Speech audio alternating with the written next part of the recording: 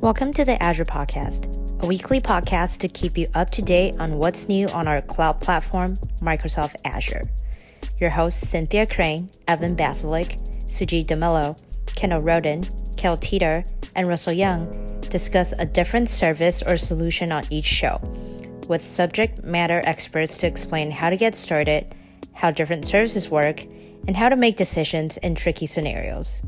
You can find out more about our podcast at azpodcast.com or follow us on Twitter at Azure Podcast.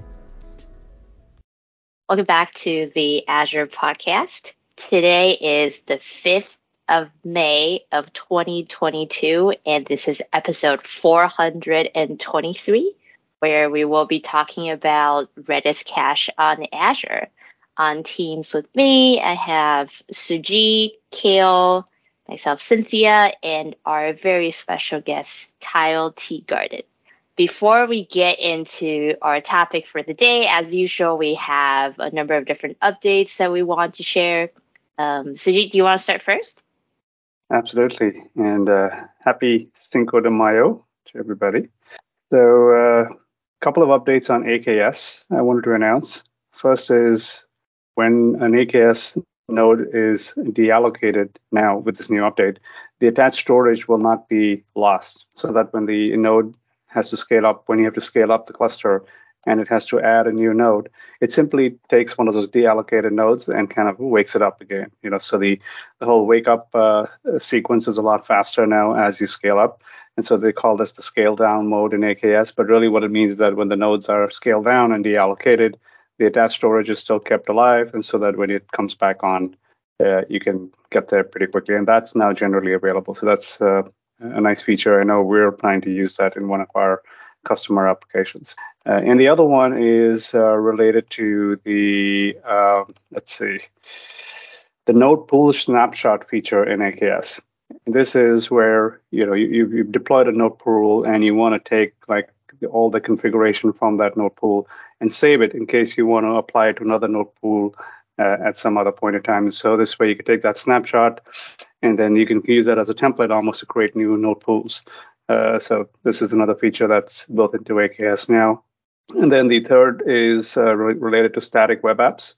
As you know, static web apps typically would use GitHub as a source for the application code. Now they've enhanced that to support GitLab and Bitbucket as well for the CI/CD. So you can have that rapid deployment of static apps, static web apps, the sparse style applications, even if you use Bitbucket or GitLab. Kale, what do you have? I just have one today. It's about Azure Bastion. I think we talked about this in the podcast a couple times maybe. And this was just a call out to the customization that you can do with Azure Bastion that's kind of evolved over time. I use this quite a bit myself, actually. So the native client feature. So for those who don't know, Bastion's like a jump box as a service and essentially allows you to have like private, let's say you have a virtual machine, you can essentially stand up one of these Bastion hosts, which is like a PaaS service, and then it allows you to RDP or SSH into that box. The interesting thing is the native client support, because like if you just do the default thing and use it through a browser, I don't know. For me, it's a little off-putting because it's in a browser and it feels a little like not responsive. So if I use my native client, like if I have SSH or even RDP on my box, it's much faster if you use the native feature. And the cool thing is you can use Azure AD-based authentication when you do that. So it's really like pretty straightforward. You just enable this native flag and then essentially you'll go to your PowerShell command line or whatnot and essentially do an AZ login and basically there's like 2 commands to log in. It's super cool. I use it like daily. I think it's pretty awesome. There's also support for tunnels if you want to do tunneling, which is a much more robust way to kind of connect to a bunch of machines. And then also there's file upload and downloads now that's available to the client. But the Bastion host is something for us all to be doing so that we can keep things secure in the cloud. Awesome. And I have one around our Azure Web Application Firewall. As a lot of us probably know, there's the global WAF that is attached to Azure Front Door and the regional WAF that is attached to Azure App Gateway.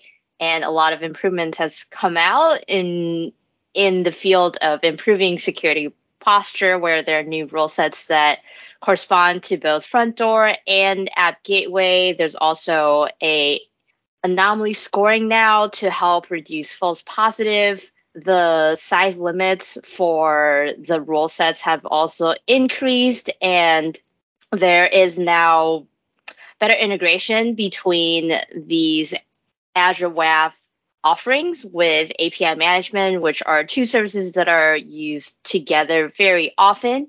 And you're also able to have bot protection and improvement in performance, in scale, and just a richer experience overall. So definitely take a look on the post for some more details.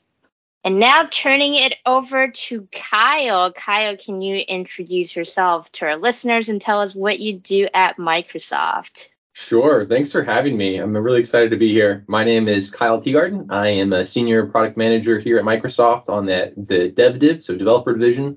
And my focus is the service Azure Cache for Redis. So, I think Azure Cache for Redis or Redis Cache, I don't know, it was gone under different names in the past, has been around for quite a while, I believe, in Azure, right? This is not a new service, but I believe it's probably reached a fairly good level of maturity by now. Can you just give us a little bit of history around Redis and how it came to reside in Azure? Yeah, sure thing. It's interesting. Redis is a fairly new technology as the way things go. I think it's an open source project that was kicked off in 2010, and it came to Azure in 2014 as at that point it was called Azure Redis Cache, I believe. So the name has been a little confusing. We've switched it around. And there actually was a couple cache offerings on Azure before Azure Cache for Redis. I think it was called Enroll Cache and Manage Cache, maybe. And the thing that happened was that Redis, just as an open source project, has become so popular that it kind of is the dominant cache service now. And there's a few others that are good too, but Redis is clearly the favorite. And so back in 2014, we decided to really focus on Redis, and we've been here ever since. What, for our listeners who may be new to Redis Cache in general, and especially with caching as it relates to an Azure application, how should one think about Redis Cache in terms of use cases? Let's maybe start with that, and then we can flow into how the Azure components add specific value. Yeah, absolutely. So maybe I give a little background. What is Redis? Why would one use it? Kind of the bread and butter questions. So the way I like to describe Redis is think of it as a really fast database. And the key caveat is that you get much better speed, latency, throughput performance, but you sacrifice some durability from a primary database like Azure SQL or Azure Postgres.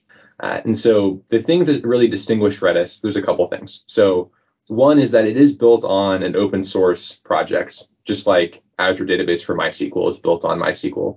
Azure Cache for Redis is built on Redis. And so there's a really rich community of people that have worked very hard to build this awesome product. And it's super popular in the developer space. I think Stack Overflow has their survey, and they ask for the most loved databases every year. And I think Redis has been the number one for the last 5 years straight. So it's a popular and growing database in the community. And then what makes it different is a couple things. So one is that it runs entirely in memory, which means it's very quick. But it also means that if power goes out, your data is gone, unless you use persistence or a few other things that are designed to keep it safe. So you get speed, but you lose a little bit of durability. And then it's a NoSQL style, key value data store.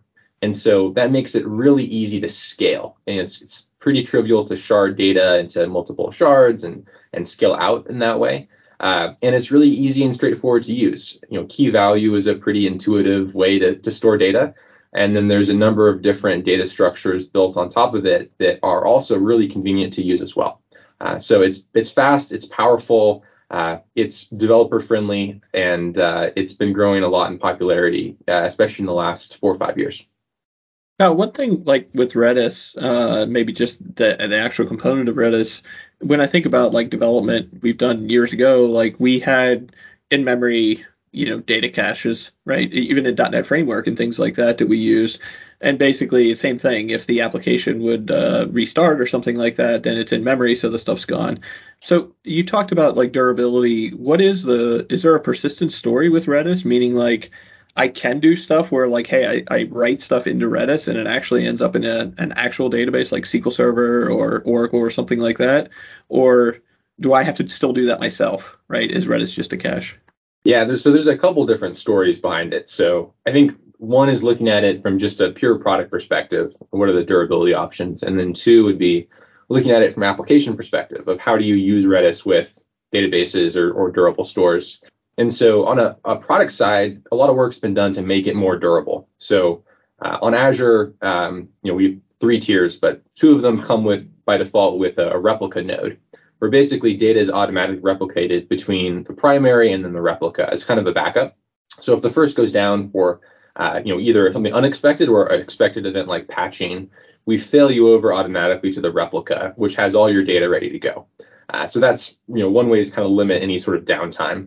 And then there is a persistence story as well within Redis. There's two types of persistence, RDB and AOF. RDB, think of it as just kind of like a snapshot backup every X period of seconds or minutes. So if it goes down, you can just kind of load it back from disk. AOF is an append-only file, so that's a little more precise. Basically, you can make it a certain number of transactions, or every transaction you append this file, and so then you can play that back and reconstitute the cache if it happens to go down. So the story's gotten a lot better there. Maybe not like full ACID compliant database level, but similar. And then in terms of an application, you often see Redis used in front of a more durable database. So the most common application pattern is what we call a cache aside or side cache pattern, where basically you're storing a subset of the data in the database on the cache. And if you request that data, you first check the cache because it's going to be faster and ultimately cheaper. And so, if the data is in the cache, then fantastic, you get that right away. And if the data is not in the cache, you're no worse off than you would have been otherwise. And then you just query the database. And then typically you lazy load the cache each time a query hits the database. So, usually your most actively requested data finds its way in the cache so to make it more effective. A follow-up question to that. So like on those patterns, like from a developer's perspective, maybe you have some insights. Like, is Redis typically used like this kind of service for read heavy applications versus write? Like, could I just write my data directly to a database and then all my reads come through Redis? So it's like ridiculously fast after it lazy loads? Yeah, I think that's the most common. I mean, it's really good for reads, right? Because there's less concerns about data consistency. With writes, there is a caching pattern called write through, where basically you write to the cache first, and then you have an application that is going to write from the cache to the database to make that consistent. But what you described, Kale, is like I said, the bread and butter of caching is read heavy workloads. You have a database as kind of your source of truth, and then a cache layer in between that's going to be faster and give users a better experience. Kyle, you talked about durability, and a lot of our enterprise customers will probably have multiple replicas or zone redundant SQL databases or their persistent data store. How does that work when you're also trying to use Azure Cache for Redis? Yeah, you got it right. It's quite a mouthful, isn't it? Yeah. I've gotten better and better at saying that in one breath rather than taking multiple. So right, the consistency and durability story is a pretty interesting one. I think there's kind of two ways to approach it. So one is just treating any data in the cache as we're okay losing that data. It's a value add. If we can have a cache layer in between to make it faster, then great. If not, we still have the database. The database is going to be super durable. There's kind of an emerging approach, though, of treating the cache more like a primary database, where it itself can be quite durable and part of a central or to use businessy jargon, mission critical applications. And part of that comes from some of the work that we've done recently to give more options like zone redundancy. And so now you can run an Azure Cache Redis instance in 3 zones with 3 replicas, and that makes it and with persistence as well, right? So that makes it a lot more durable and available. And then we have this cool new offering called our enterprise tiers, and that has a feature called active or active geo-replication. And that's really cool too, because you have a multi-write configuration. You can attach basically 5 caches in 5 different regions in such a way that they can write in an active configuration where writes to one cache, writes to the other cache, and vice versa. And that's super available. We offer up to 5 nines SLA in that situation. And that, I believe, is the second highest availability on Azure after DNS, which has a 100% SLA. So we're not meeting that. So Kyle, when you mentioned that these advancements in like durability and people even treating Redis or this offering as like the actual database as opposed to, the other model that we talked about, what about security? Because there's a lot of like advanced features in databases for like security, like encryption and all kinds of things. What's the story with that with Redis? Yeah. So I think security is a developing story with Redis, and maybe one reason why you maybe wouldn't want to use it as a primary database, which is not to say that it's bad, but when Redis was first developed, it wasn't really designed to be a service that stood alone, connected to the internet, and was secure, right? So if you like spin up a VM and install Redis, by default, it doesn't even have a password. And in some ways, I think it was kind of built to be running as part of a monolith or like on a VM that was secure, and it's just a component that could be accessed by an app on that VM. And that's totally fine. Like, it makes it easy to use and get started. But there has been a lot of work done to harden that and make that a little more secure. And that is one of the advantages of using it as a managed service versus self-hosting it. And so we have done a fair amount of work to add network isolation features. So, we recommend using private links now, which is, we think, probably the most secure way to use it.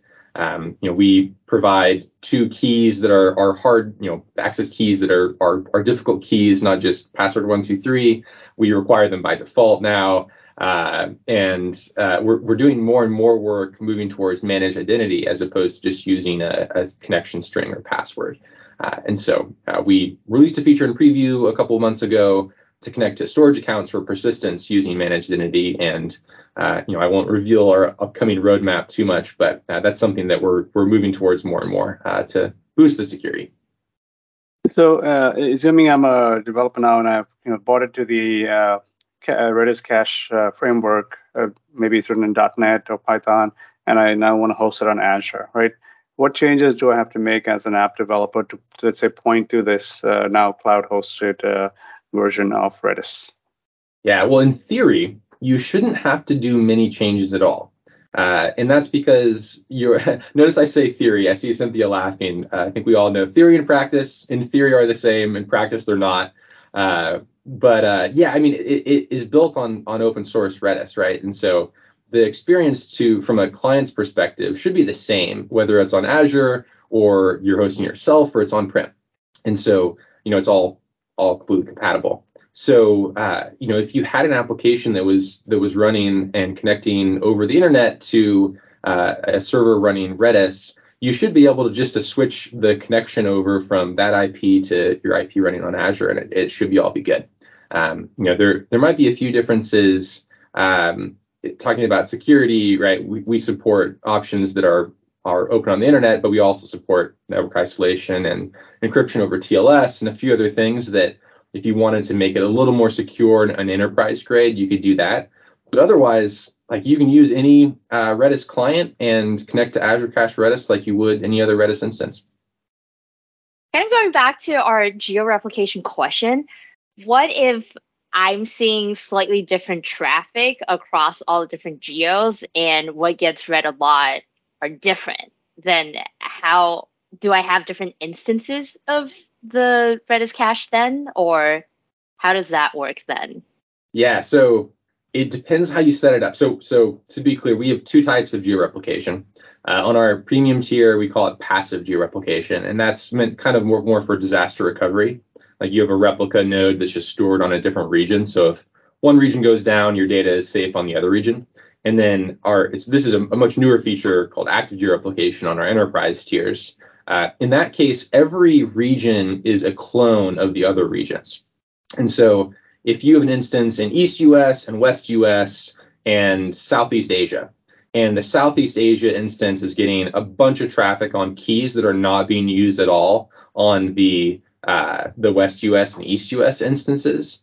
And maybe you have an eviction policy or some sort of time to live kind of thing going on, then that will be copied across all of your caches.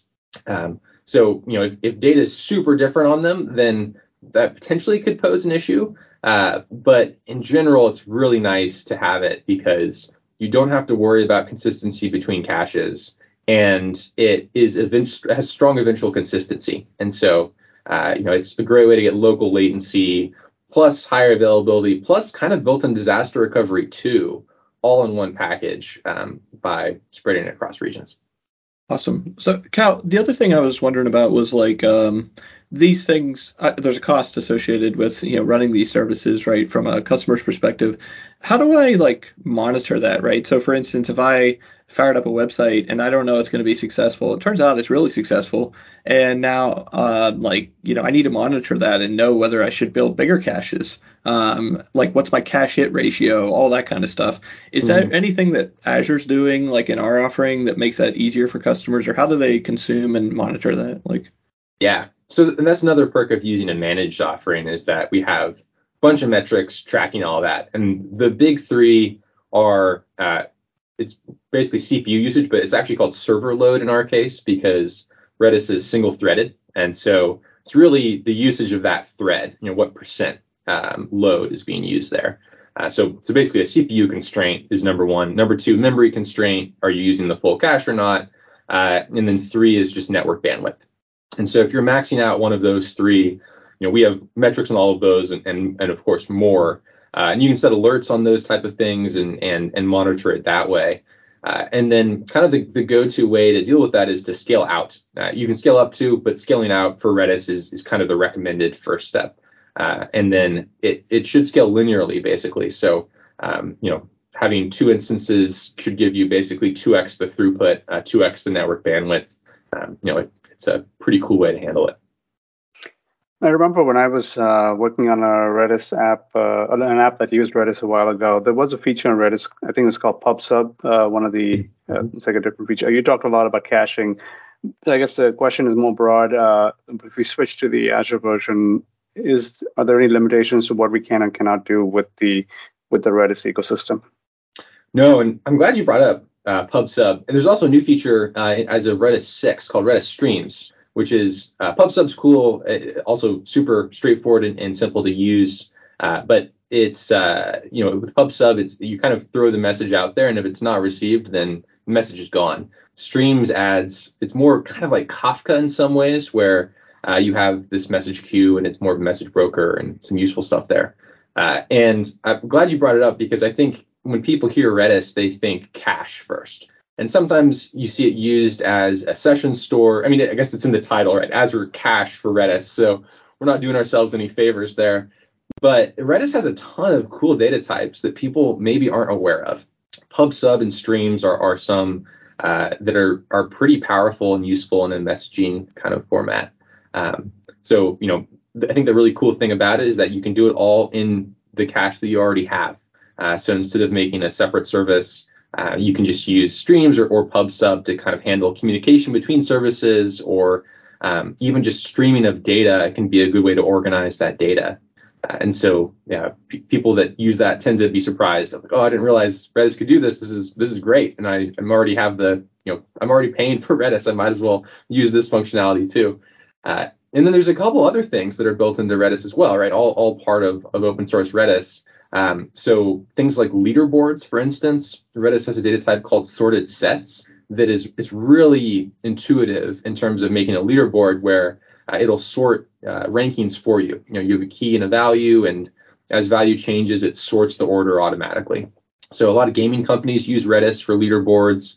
It's used for rate limiting of applications. There's a data type called hyperlog logs, which is one of my favorites because the name is kind of funny, but it's this tremendously interesting way of storing data in an incredibly memory efficient format. And so anyway, there's all sorts of kind of cool things hidden in Redis that are worth pursuing as well. Just to follow on the what Sujit was talking about, like as far as like the any feature difference between like regular Redis and Azure Cache for Redis, what's the situation on like a specific version? So for instance, if I build my application and use Redis today, that Azure Cache for Redis, let's call it, and I'm using specific features in Redis to do something. Let's say that gets deprecated. Maybe that's never happened. I don't know. But like deprecate or feature change happens there that could break me.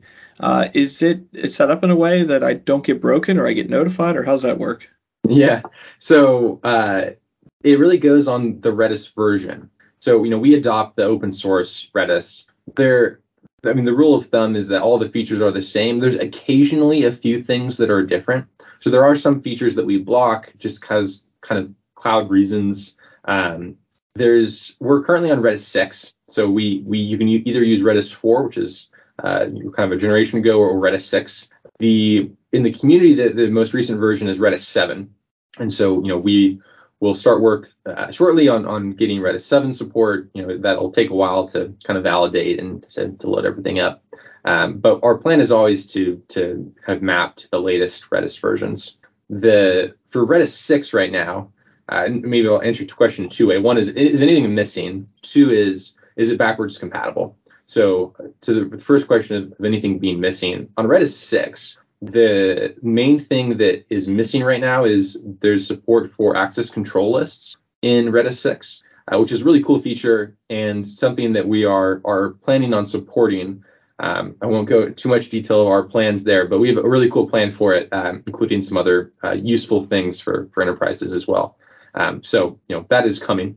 And then there are a few other things like Redis 6 supports TLS natively in Redis for, I believe, the first time. We already supported that though before, so that we kind of have another implementation of it that was already in there.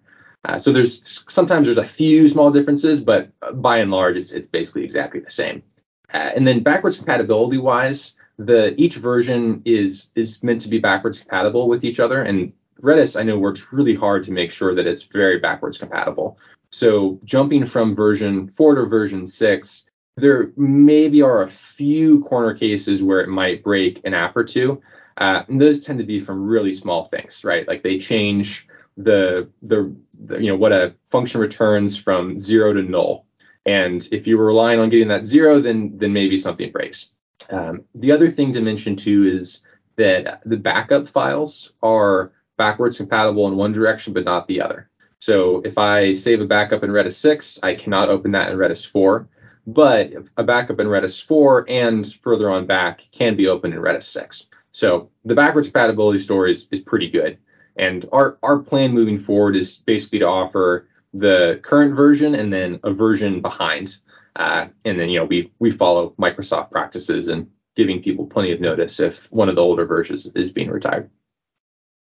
Kyle, I think you alluded to this a little bit already. What are some upcoming features or changes that you are able to share with us right now? I know build is coming up, so there's probably going to be a lot that is put to announce at the end of the month.